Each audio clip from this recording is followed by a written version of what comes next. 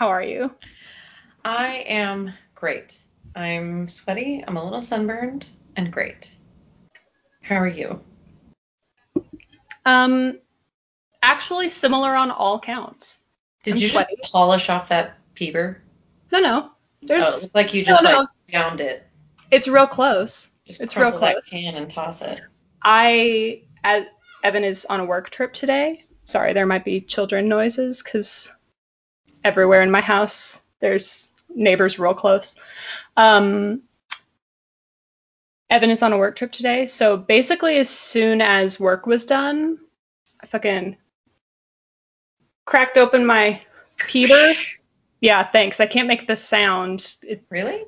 Yeah. Can you do a K sound? Can you There's a lot do of psh? Nope, I You can't. can. I wish. You're trying to put it in your throat. You don't need it in your throat. You need it in your teeth. Nope. You're trying to do. We're moving on. We're moving past it. Leave all of that in. Oh my God.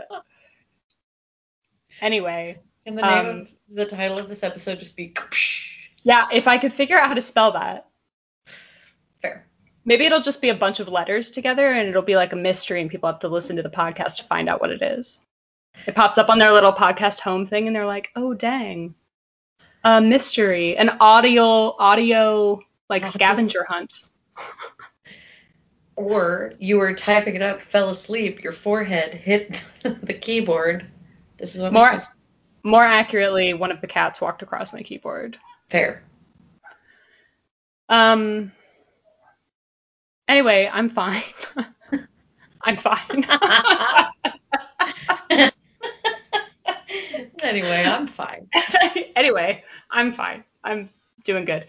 My little sunflower is going bananas. Amazing. I grew him from a small seed. Impressive. I'll send you a photo of him and I'm very proud of him. And yeah, that's about all that I've got going on. I think we're gonna go camping again this weekend. Amazing. Have we talked since I went halibut fishing? No. And spent the entire trip, like no joke, the entire trip, heaving my guts out over the side of the boat. Fun. I fed so many halibut. I saved the seas. You did. You single-handedly. The halibut populations have never been so high because you fed them so well. You're welcome, fishing game. You should get a bonus. It was very fun. I had a great time. Sounds fun. Rachel Evans, because we went with Evan's parents and his mom, was like, you are in such a good mood. I am so confused by it. She was like, I would just be sitting being like, please, nobody talk to me. And I was like, no, I mean, like, I feel terrible when I'm nauseous, but as soon as I puke, I feel great. And we're in Kachemak Bay. Like, what better place to be like puking my guts out than in Kachemak Bay? And like, you're like, hi, has anyone introduced you to the world of chronic pain? That's what Evan said. Evan was like, this is my better than normal. He was like, no offense, I hope you take this as a compliment, but you deal with being uncomfortable better than anyone I've ever met. I was like, that I actually do take that very much as a compliment because that's just my life. Anyway, it was great. I had a great time. And the crew all thought that it was funny that every time I puked, I would turn around and yell boot and rally and grab a fishing pole. So sure. I feel like the crew and I really bonded, which is nice because I don't know, there's something like so intimidating about how cool I think fishing boat crews are. Right. You know, like I just think they're very cool people and they're like intensely cool. And like this crew, it was like 3 people that were all like my age, and one of them was like this cool lady who's just like, oh yeah, like I'm doing fishing stuff. And it was just, they were just all very cool. I was like, well, I'm going to try and play it cool as I barf up everything that's ever entered my body. Was the name of the boat the Cool? It wasn't. It was, Feels like a missed opportunity. I think, kind of something lame. I don't remember. Mm. Anyway, I couldn't remember if I had told you that. I don't think so, no. Yeah, just But that's awesome. puked a bunch. Sweet. So much. How was Texas? It was great. It was hot. It was thunderstormy, which was awesome because it was the Texas thunderstorms of like, oh man. My nieces and nephew are obsessed with Trevor. Just That's so cute. deeply obsessed. How old is the oldest one of the group? 11. It's 11 to 5, and there are 7 of them. Wow. And I was cool for a long time that they can't remember now because they were too young. Right. And then Trevor came along, and he is just like, oh my God. They are obsessed. He got to play house for the first time, which was just wonderful to take part in and watch because I was like, this was my entire childhood. Just like you're the mommy and you're the daddy and I'm the daughter and this is the cat and we're the, like just pretend. Yeah. And it was really funny because one of the kids had taken a bunch of bouncy balls and written on pieces of paper different abilities and then like taped one to each bouncy ball. And so at the beginning of each quote unquote morning when we were playing this pretend game, she could pick a bouncy ball and that was her gift for the day. That was her talent for the day. So it was like control the seasons, control my sisters, control, such a good idea. Brilliant. It was brilliant. So smart. And so one of them was control the weather. And then we went on a field trip to the downstairs. And we were in this like den family room. And she was making it rain different stuff on each of us. And so it would rain tacos, or it would rain rainbows, or it would rain dogs, or it would rain... Raining rainbows is extremely meta. Yeah, there was a lot of meta going on. But she would come up to us and she would say, what do you want it to rain? And then we told her, and she would either grant our wish and let it rain what we wanted it to rain, or it would rain dirt and worms. Cool. And so she, depending on how, sassy she was feeling, sprightly she was feeling, she would give us what we wanted, or it would rain dirt and worms. And that was the big reveal, and then she'd giggle and run to the next person. Well, she only has sisters, and her dad doesn't, I guess, play pretend with them. I don't know. But I don't think she'd ever played with a boy. And so she went up to Trevor, and she was like, what do you want it to rain? He was like, dirt and worms. And she was like, what? And it just That's what I was going to ask, is like, what if you asked for dirt and worms? Right. So they all short-circuited and just stared at him. And he like looks at me like, what did I do? And I was like, no, go with it, go with it. So she goes, dirt and worms, and then ran away. And so the next time he asked for something bad, she said, what do you want it to rain? He said, poop. And they had clearly never even considered this, and they were all deeply mortified and so grossed out. I was like, welcome to this is a boy. Mm-hmm. And she just like looked at me and looked at him and looked at me, and she was like, rainbows, and then ran away like, you clearly need help. But at one point she did this, and right as she like gestured to one person and ran away, a huge crack of thunder outside happened, and she looked at me, I swear to God, with like, did I do that? Oh my goodness. And I was like, this is working. I hope you remember this day for the rest of your life. I love that so much. It was incredible. And then we went into the family room where everybody else was, and they were watching a college softball game because it was a championship. And one of the twins curled up, and she was like, why are we watching this? And so we had to explain to her that sometimes adults like sports. And she promptly fell asleep. Relatable. That would be me. Like, I'm going to sleep through this. Goodbye. Yeah. But yeah, it was great. It was really quick. It was 2 days. We just played in the pool all day and, did kid stuff.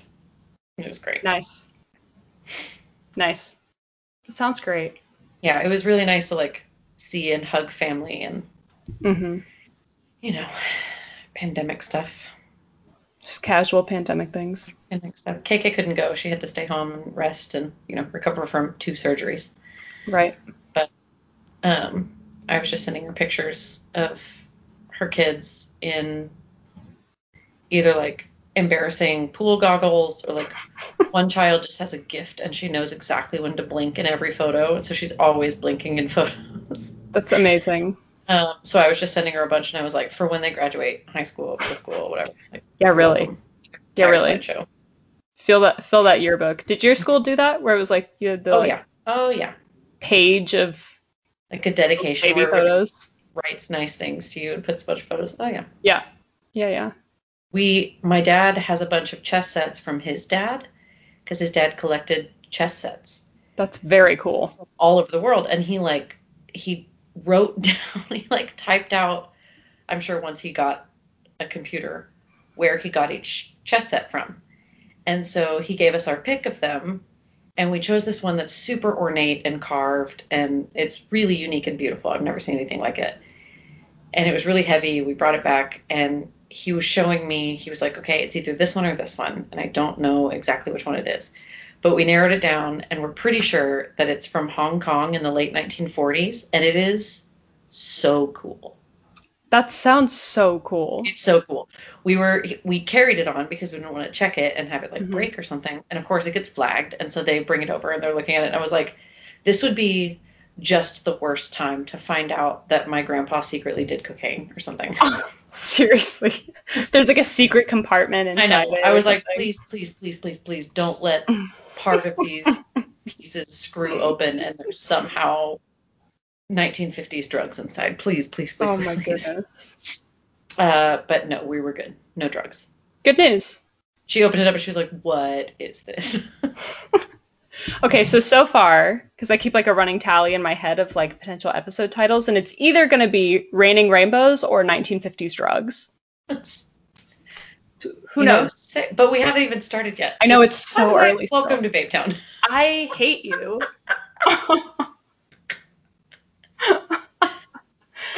There's so much animosity in our welcome. 100%. And there's no other way to do it.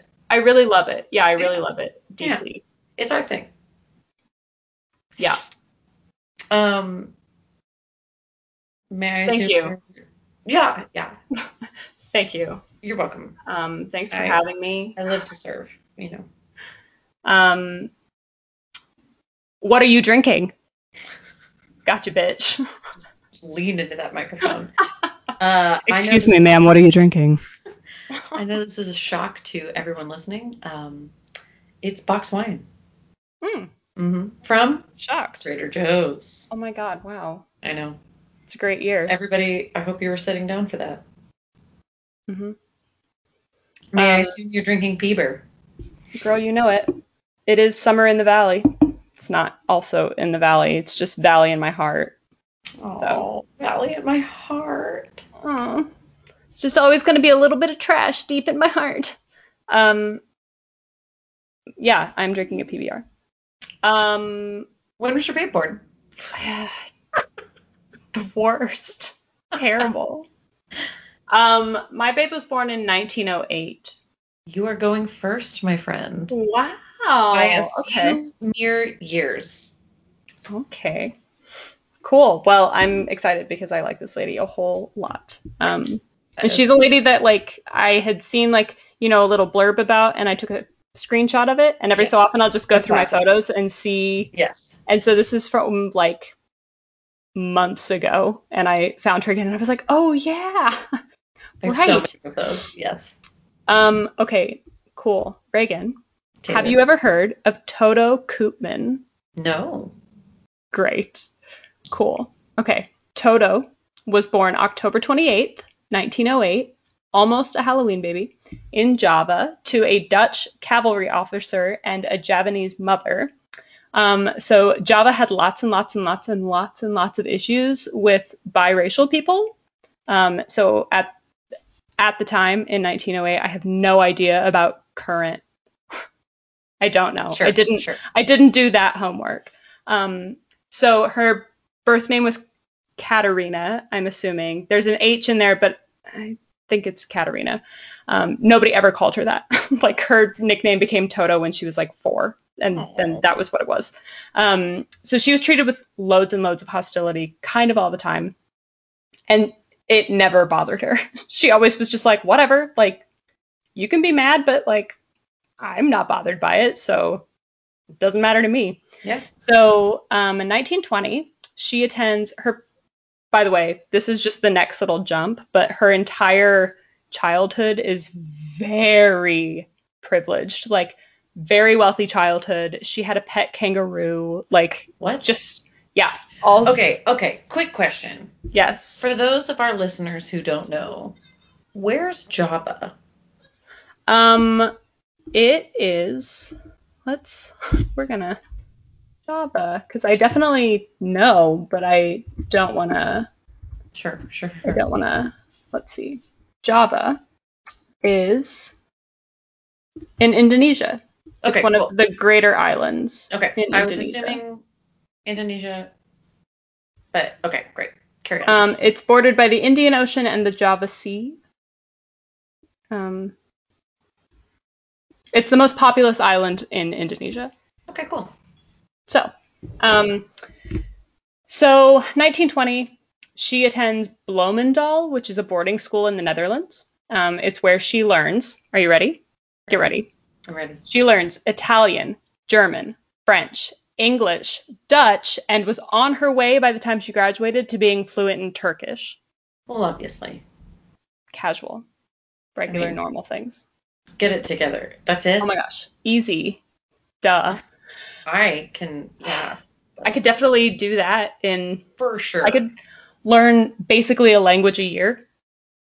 Me, I have, so. Oh man, so many. I know all of them. Yeah. I don't want to like explain right now because I don't want to make you feel bad, but like. Sure. Yeah, I appreciate that. So on top of all of this, she is absolutely stunning. Like, she is so gorgeous.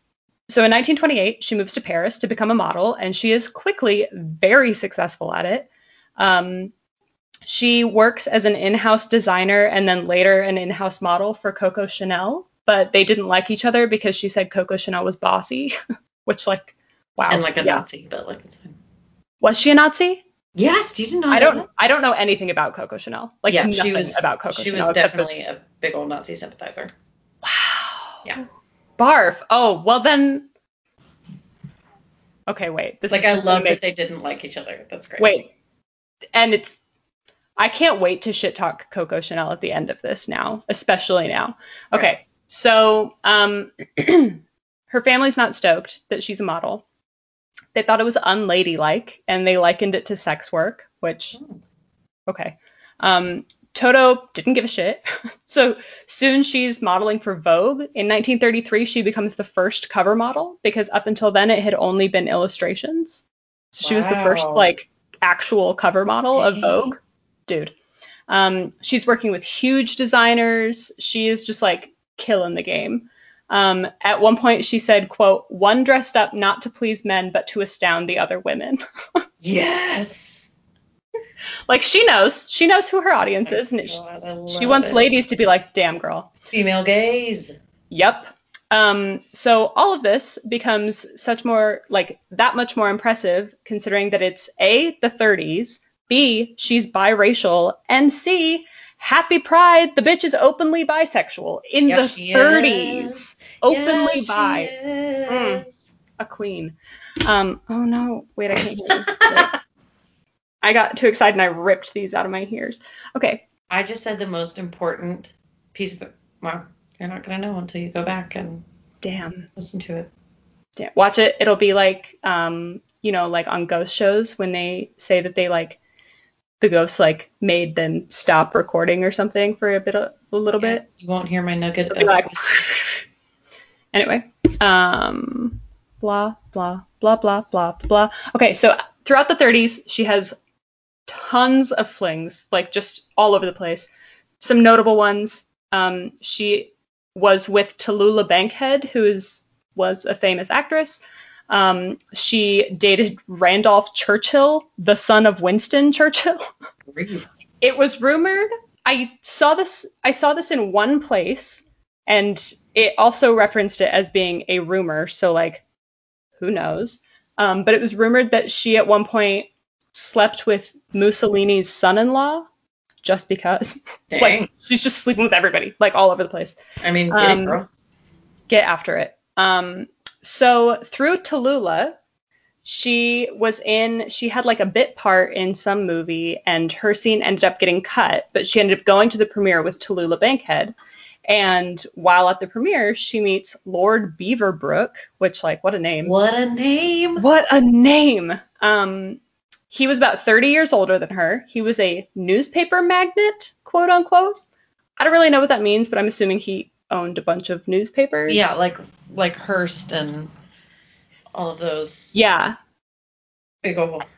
Bottom line, he's super rich. Sure. Magnate means money to me. Yeah. Super rich. So little did he know she was also with his son. So she dated Dang, girl. both of them for like a few years. And then that's so long. It's so long. And so then when Papa found out, he offered them both a lifetime pension to not marry each other. So both of them were like, all right, bye. So like she just had a lifetime pension from not marrying his kid. Oh my God. Rich people shit. So that being said, he also took to his newspapers, published a lot of shit about her, which is why I'm a little curious about the like Mussolini son-in-law claims, things like that. Like, I don't know. Right, but it tanks her reputation in like London high society.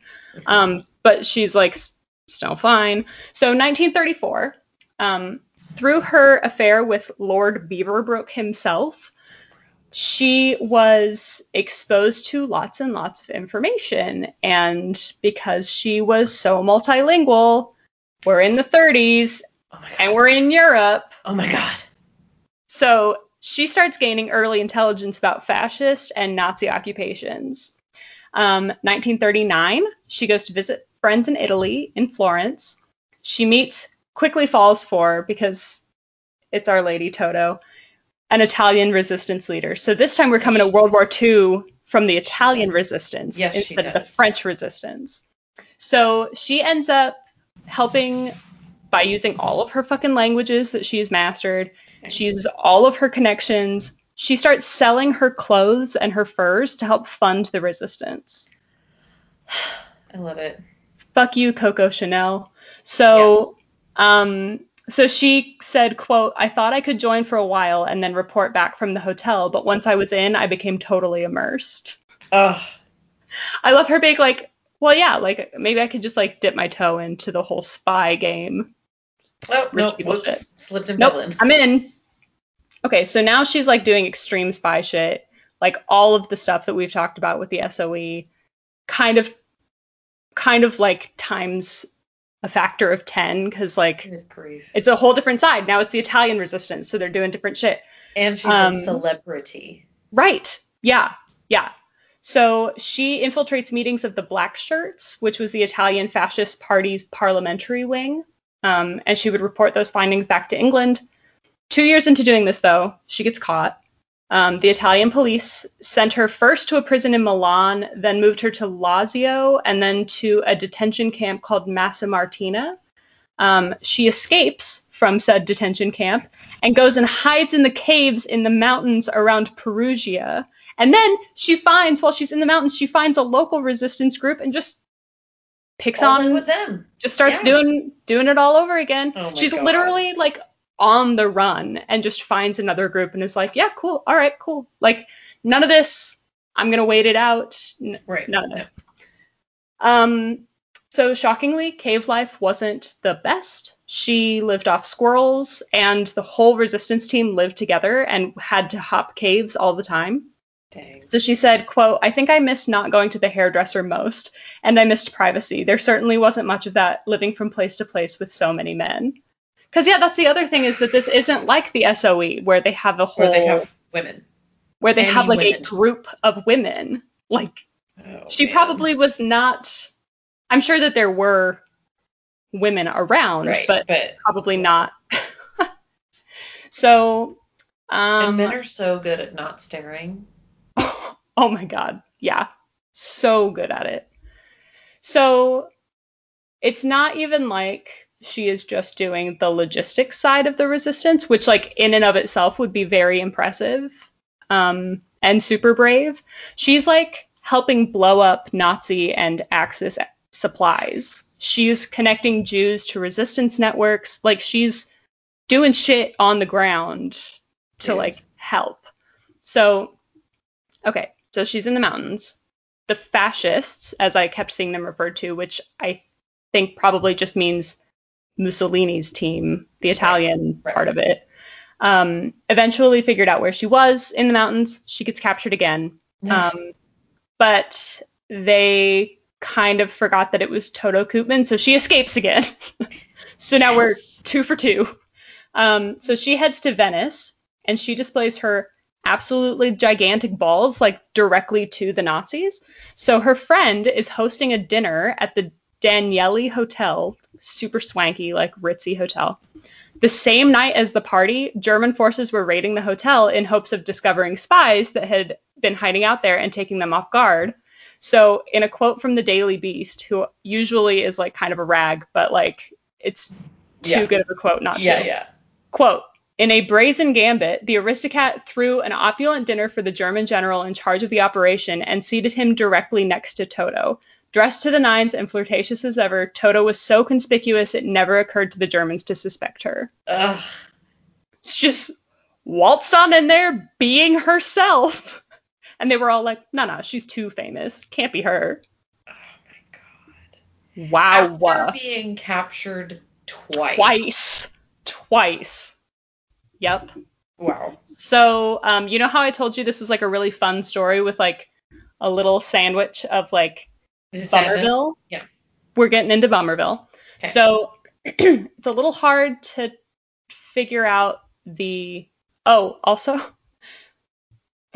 time I was reading that article about that dinner, all I could think of was the scene in Inglourious Basterds when she's having lunch with Christoph Waltz. Yes. Oh, dude. Like exactly that. Like as exactly an actor, that. I would love a scene that is a meal with Christoph Waltz. Oh my God. Yeah. Just you've made it. If you get to have a scene where you're having a meal with Christoph Waltz, you've made it. Yep. Okay, so it was a little hard to tell from the stuff that I was reading when this happened.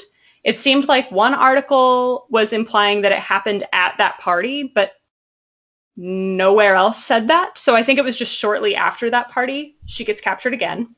October 1944, she gets captured. This time, the Germans are like, not this time. Mm-hmm. So they send her to Ravensbrück concentration camp, which was the concentration camp for women.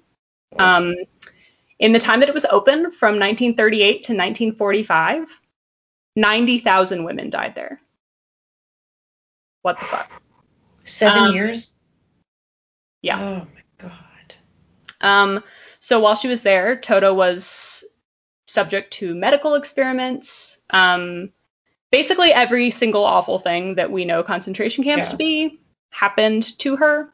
But she was really, really, really fucking smart. And so she lied to the guards because she spoke flawless German. Yeah. And told them that she was a registered nurse. And so they put her to work in the infirmary, and she would sneak in food to hospitalized people, which was something that was punishable by death if she was caught. Wow. Like, she was in the concentration camp, risking everything for people still. So shortly before the liberation of the camp, the Nazis were convinced to release 7,500 women into the care of the Swedish Red Cross, and Toto was one of them. Randolph Churchill, Winston Churchill's son, ex-boyfriend extraordinaire, big platonic hard eyes. He meets her He meets her in Gothenburg, Switzerland. He helps her get new clothes. He gets her a new passport. He helps her find a wig because they had shaved off all of her hair. He just like fully takes care of her, helps her set up in Ascona, which is on Lake Maggiore in Switzerland, and like just as like a place to recover and like rest and like get back to. War is insane. Unbelievable. It is unbelievable. So while she's there, she meets a lady named Erica Bronson, which dibs.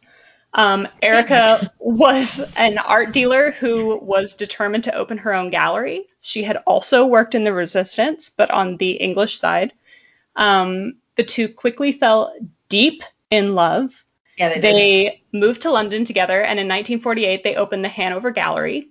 So with the Hanover Gallery was known, it closed in 1978, I think, but it was known because it represented lots and lots of famous artists, and it flourished because of Toto's connections and Erica's eye for art, because she was a curator. So they had like a perfect little... Adorable.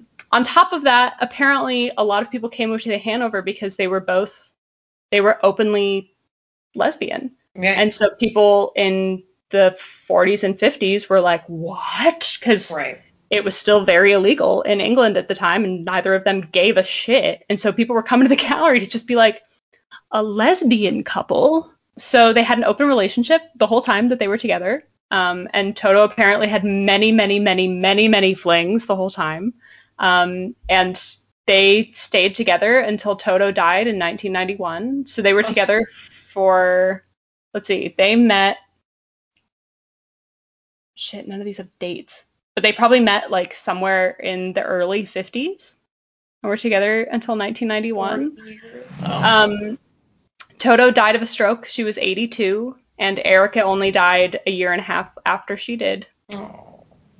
And that is the incredible story of Toto Koopman, because you know I love my spies.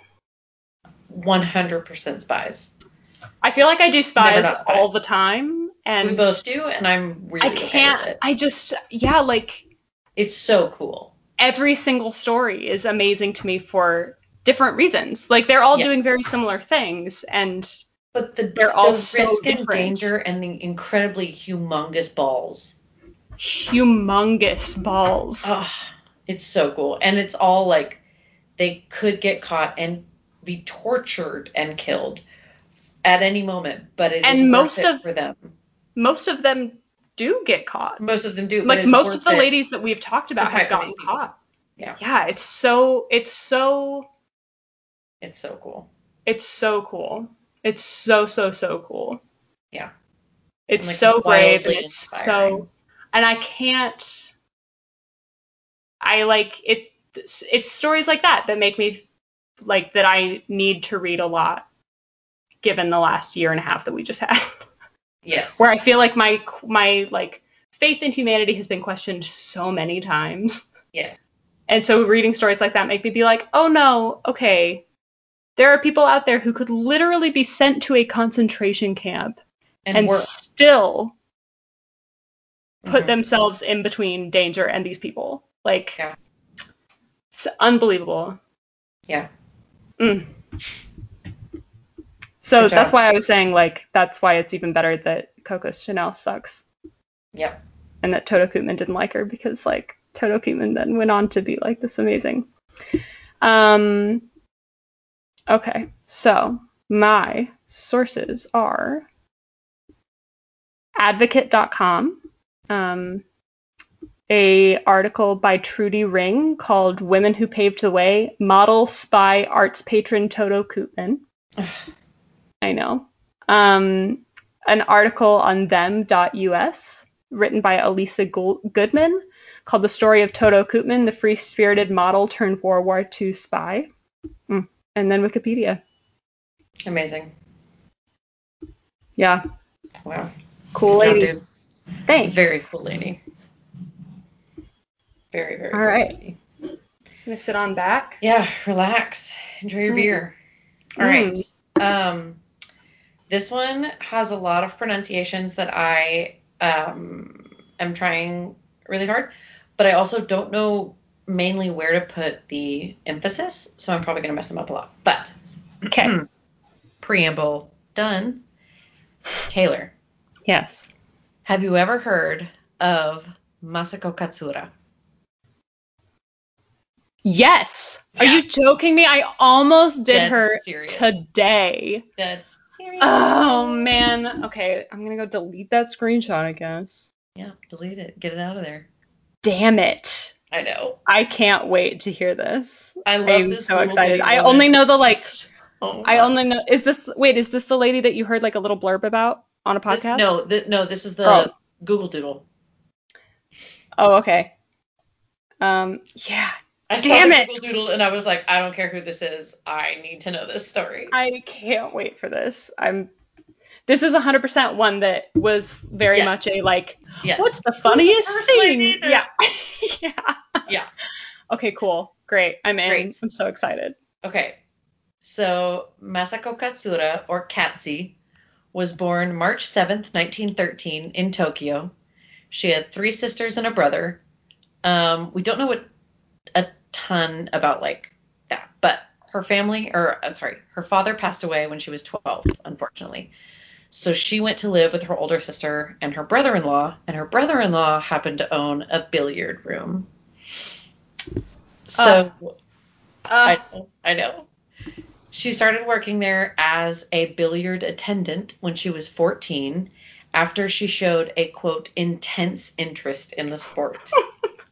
I'm picturing the funniest 13-year-old just lurking in this billiards room, just watching everybody play pool all the time. And everyone's smoking. And there's so much cigarette smoke. So they bought a billiard table for their home where she started learning to become ambidextrous. Because obviously. I didn't even know that was a thing that you could learn how to do until this moment right now. I think, well, I don't actually know. This is all just me bullshitting, but I feel like it's something you have an inclination towards. Mm-hmm. Certain people have the ability to become that way if you practice it. Okay. Probably everybody can if you practice hard enough. To some degree, I bet everybody can, but certain people it's easier than others. I don't know. I have no idea. I've never studied this. You sound great, though. I believe you. Oh my God. Studies have shown. So she started practicing all the time, and then she started playing against Japanese men, and then she started beating them. So by the time she was 15, she won a women's straight rail championship. So straight rail means that the cue ball has to hit 2 balls in a row in order to score points. Okay, so it's been a minute since I've played pool. So the cue ball is the white ball. Cue ball's the white ball. Okay. And that's the one that you hit with the stick. Right. It's the only one that you can hit directly with the stick, and then that one knocks the other ones into the pockets. And you are either stripes or solids. Correct. And you're only trying to get your balls in. Yeah. And the 8 ball, the black ball, has to be last. Has to be last. Okay. So if you hit the black ball in early, you lose.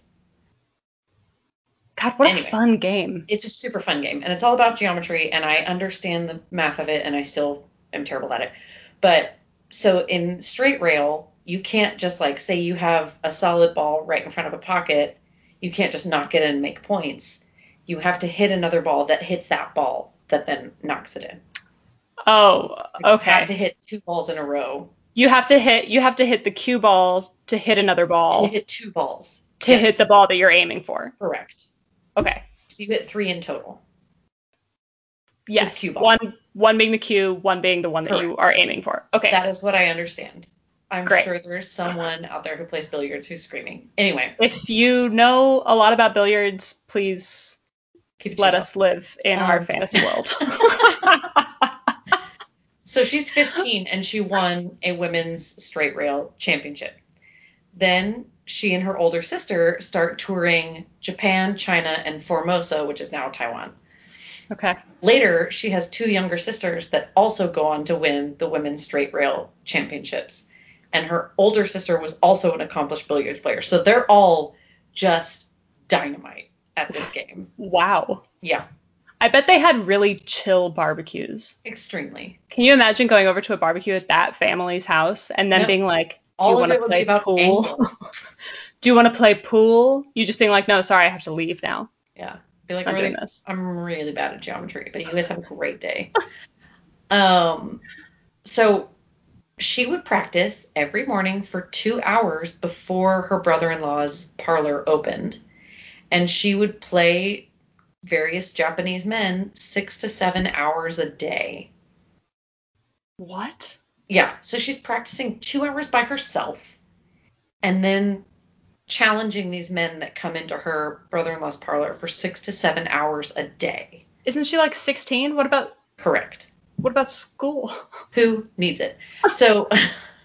Not to be that like old mom, but like... Who needs it? Okay. So she was accomplished in many 3-cushion championships where basically the ball has to hit 3 of the cushion sides before hitting 2 balls to earn points. What? Yeah. So How's like that? Wow. Okay. Yeah. You basically have to like everything. I mean, how does your brain work like that? How can you like see that, you know, like... Yes, I have no idea. Wow.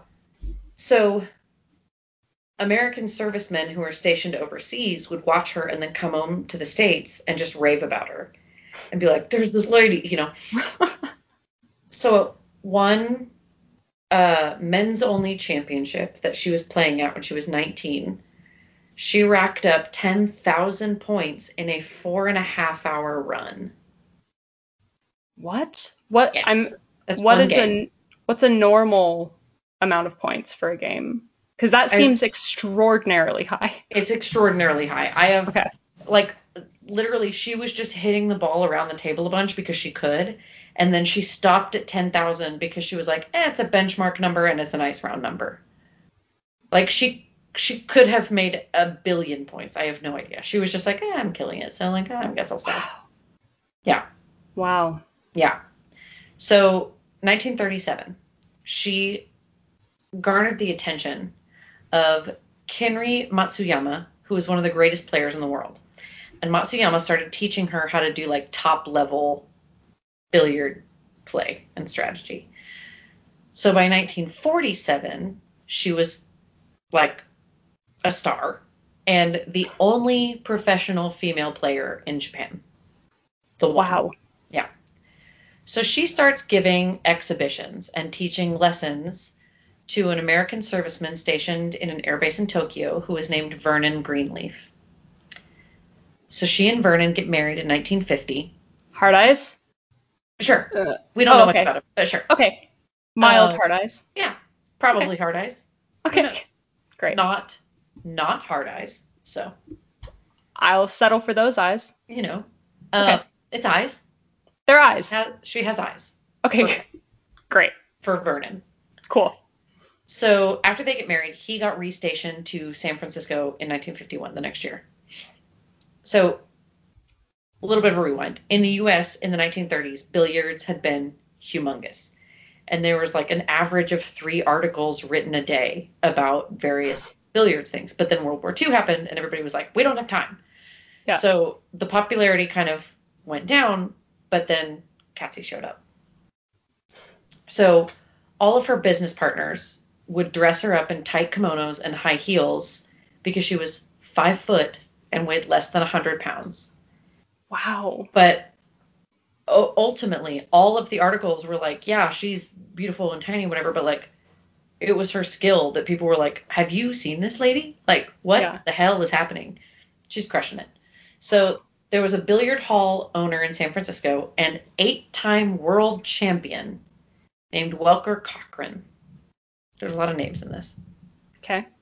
So Cochran had sent his son to Tokyo to see her and be like, is she actually, you know, everything? And his son came back and was like, I mean, she's better than you. So she got to San Francisco. She went to see him and did a private performance. I don't know what that means. I imagine there's a lot of like bouncing billiard. I don't know. Yeah. Who knows? So he said afterward that she had done one of the best strokes he'd ever seen and making nearly impossible shots. So there was a championship, there was a World 3 Cushion Championship coming up. And he went to the Billiard Congress of America, which is a group of people that make a lot of cool decisions. I'm learning so much about the billiards world. It's a whole world that I know nothing about. Wow. But I am talking like I do. Yeah, you're nailing it. So thank you. So he went to the Billiard Congress of America and was like, you guys have to let this woman compete. It's going to be great. And they're like, we'll make a bunch of money. You bet. So she was the first woman to compete for a world billiards title at that championship, San Francisco, 1952. And she placed 7th. The next year and the year after, she finished 5th and then 4th. So she's like climbing. Yeah. So then Cochran and Katzy go on an exhibition tour of the U.S. after the competition in 1952. And before leaving, she said, quote, I hope my tour will convince women that billiards is not only a man's game. Women can play just as well as men. So she spoke very little English, so her husband would go on tour with her and provide translation. Cute. But basically she knew she was great, so she would just smile and play billiards and win some and lose some, but it was always like a really, really tight competition. Yeah. So her career brought her a degree of fame, and she had television appearances on ABC's You Asked For It and CBS's What's My Line? Oh my God.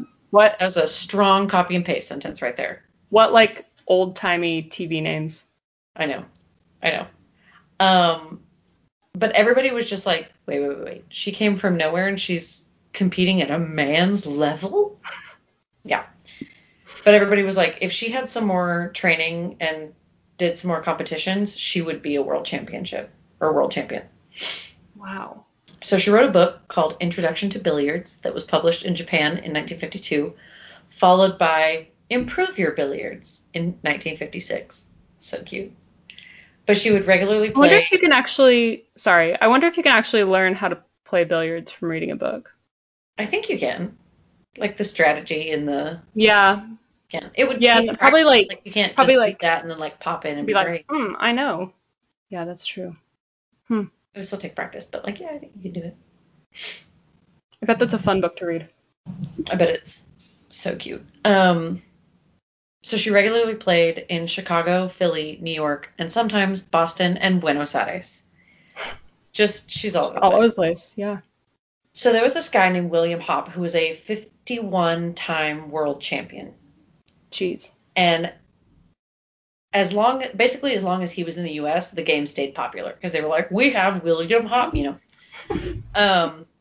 You know how people like to be good at stuff. And yeah. People love being good at stuff.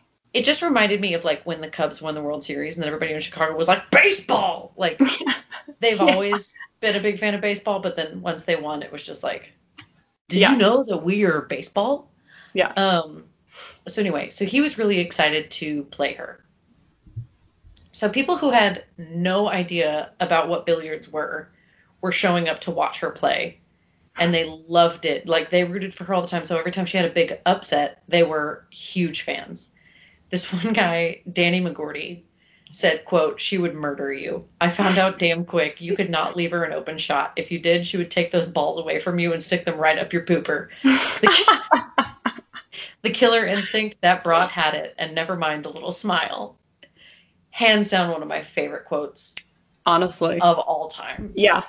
Wow. That's stick excellent. Them right up your pooper. Right up your pooper. Danny McGorty, right up your pooper.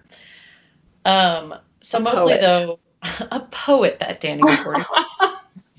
Mostly, Katzy managed to avoid major professional tournaments throughout the 50s. Rumors were it was either because her husband wanted to or she had frayed nerves. Nobody really knows why, but she mostly avoided the big tournaments. She did play one title game in 1961, but she lost. And in 1976, Katzy was 63, She showed up at Palace Billiards in San Francisco. She borrowed a pool stick, ran up 100 straight points with just easily. Mm-hmm. And then after her 100-point run, a pool author wrote, quote, "Without a miss, she smiled, bowed to the applauding crowd, stepped away from the spotlight, and disappeared forever from the American billiard stage." Oh. Just like, thank you, good night. All right, bye. Yeah. The same year, 1976, a group of women founded the Women's Professional Billiards Association, and she was one of the first Hall of Fame inductees. Wow. But she disappeared from the scene. She moved back to Tokyo in 1990 to live with her sister, and she died in 1995, and I have no idea how or why, but she was the first lady of billiards. That's incredible. The photos are so They're good. They're so good. They're so good. And you can watch them on YouTube. It's so good. Oh, wow. I didn't realize that. Yeah. Quick sources, like literally the Google Doodle info, poolmagazine.com, and Wikipedia. Like, yeah. Pool magazine. I know. Poolmag.com. Wow. But yeah, she is good one. Real great. And I'm glad I got to be the one to do that story. Yeah, really good one. You as well. Do you have excuse me, let me burp real quick. A babe this week? I do have a babe, and it's a little bit of a random one. But it's something that I haven't been able to stop thinking about. Have you watched Bo Burnham's new special? No, not yet. But mine's also a show, and so I was like, are we gonna have the same? Not yet, but I really, really want to. I'm excited to. It's beautiful. It's a beautiful thing. I would not call it comedy, really. Right. That's what I've heard. But Evan described it as the only closure you're ever going to get on 2020 if you have any anxiety or depression. And I think that's the best way to sum it up. It's so clearly, literally everything about it is so relatable, which is, I think, what makes it really awful. That Right. Everything about it is very relatable. One of the early songs is FaceTiming with my mom, and he's just talking about how these 40 minutes of seeing somebody are absolutely essential. And Evan and I were talking about, I was like, I don't think that in 15, 20 years, when people are watching this special for the first time that didn't live through this or weren't adults for this, that I think all of it is going to hold up really well, except for probably that song, because there's just such a urgency to it of no, I will go crazy if I do not call somebody today because I can't see anybody. Mm-hmm. And it's a lot. It's a lot, and I sobbed through the whole thing. But it's so catchy. Everything about it is so catchy. It's so smart. I hope Bo Burnham is doing okay. But it's great. It's very, very, very good, and is terrible that it is so relatable, and also such a relief that it's so relatable, that it was not just, me having all of those exact feelings for a year and a half. And it's great. It's very nice. Yeah. Yeah, I highly recommend, but I also highly recommend watching it when you're having a good day. Right. So I'm very excited to watch it. Who's yours? It's kind of a couple of things. It's kind of just seeing my family and being able to hug my family and play with kids. It's so crazy how important just play is for humans, kids or adults. And, a lot of people are really nervous around kids, which makes a lot of sense. Because once you become an adult, there's so many things about it that you don't do anymore and you don't have any contact with. But a lot of them are so easy to be around. And so, like, you just talk to them. And honestly, you just let them lead the conversation and you play word association and you're great. But it was so much fun to just like play and be silly and be dumb and make dumb jokes and explain what puns were. Yeah. You know, stuff like that. It was just really fun. But also on the way home, I watched Raya and the Last Dragon on the plane. Oh man, is it good? Cried twice. It looks great. Yeah, it's great. It looks great. And like Kelly Marie Tran and Sandra Oh and like the whole cast is so good.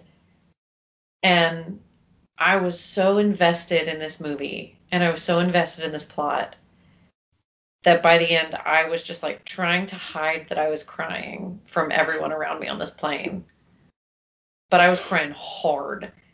And man, yeah, it's really good. And it's funny because like, so Awkwafina voices the dragon. I love Awkwafina. And it's great because like, spoiler alert, at one point the dragon shapeshifts into a person and they just animated Awkwafina with crazy hair. And I was like, oh my God. Hey, look. So that's hilarious. I'm very excited for her to play Scuttle in The Little Mermaid. I think she's going to nail it. That's excellent casting. Yeah. But it's just like, she is so herself and it's so delightful in all of the ways. So like, highly recommend if you need to feel good about the world. Disney Plus. Disney Plus. If you need to feel good about people and the world and everything, go watch Raya and the Last Dragon. It's great. That's a great recommendation. It's really, really great. But yeah, just like seeing family and then having a good cry on the airplane. It's just like, we're good. Back to life, you know? Yeah. Sometimes a good cry is like exactly what you need.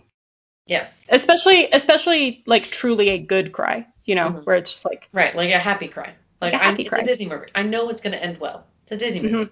Right. Yeah, like nothing's going to. And like the music is going to build to something beautiful and it's going to be inspiring and wonderful and I'm just going to happily cry on this plane. Thank you. I would love another Diet Coke. Yep. That's why I watch Bob's Burgers like basically on repeat because like nothing bad ever happens. Yeah. You know? Yep. Bob would disagree, but yeah. Yeah. Wow. We've did it. It only took 2 hours. We've got it locked down tight. Lockdown. This was great. I agree. Do you want to do it real soon again? Yeah, okay. Okay. Are you awake for that? Isn't it like 11 o'clock there? Okay. Yeah. I'm into that. Great. Okay. I love you. Okay, I love you. Goodbye.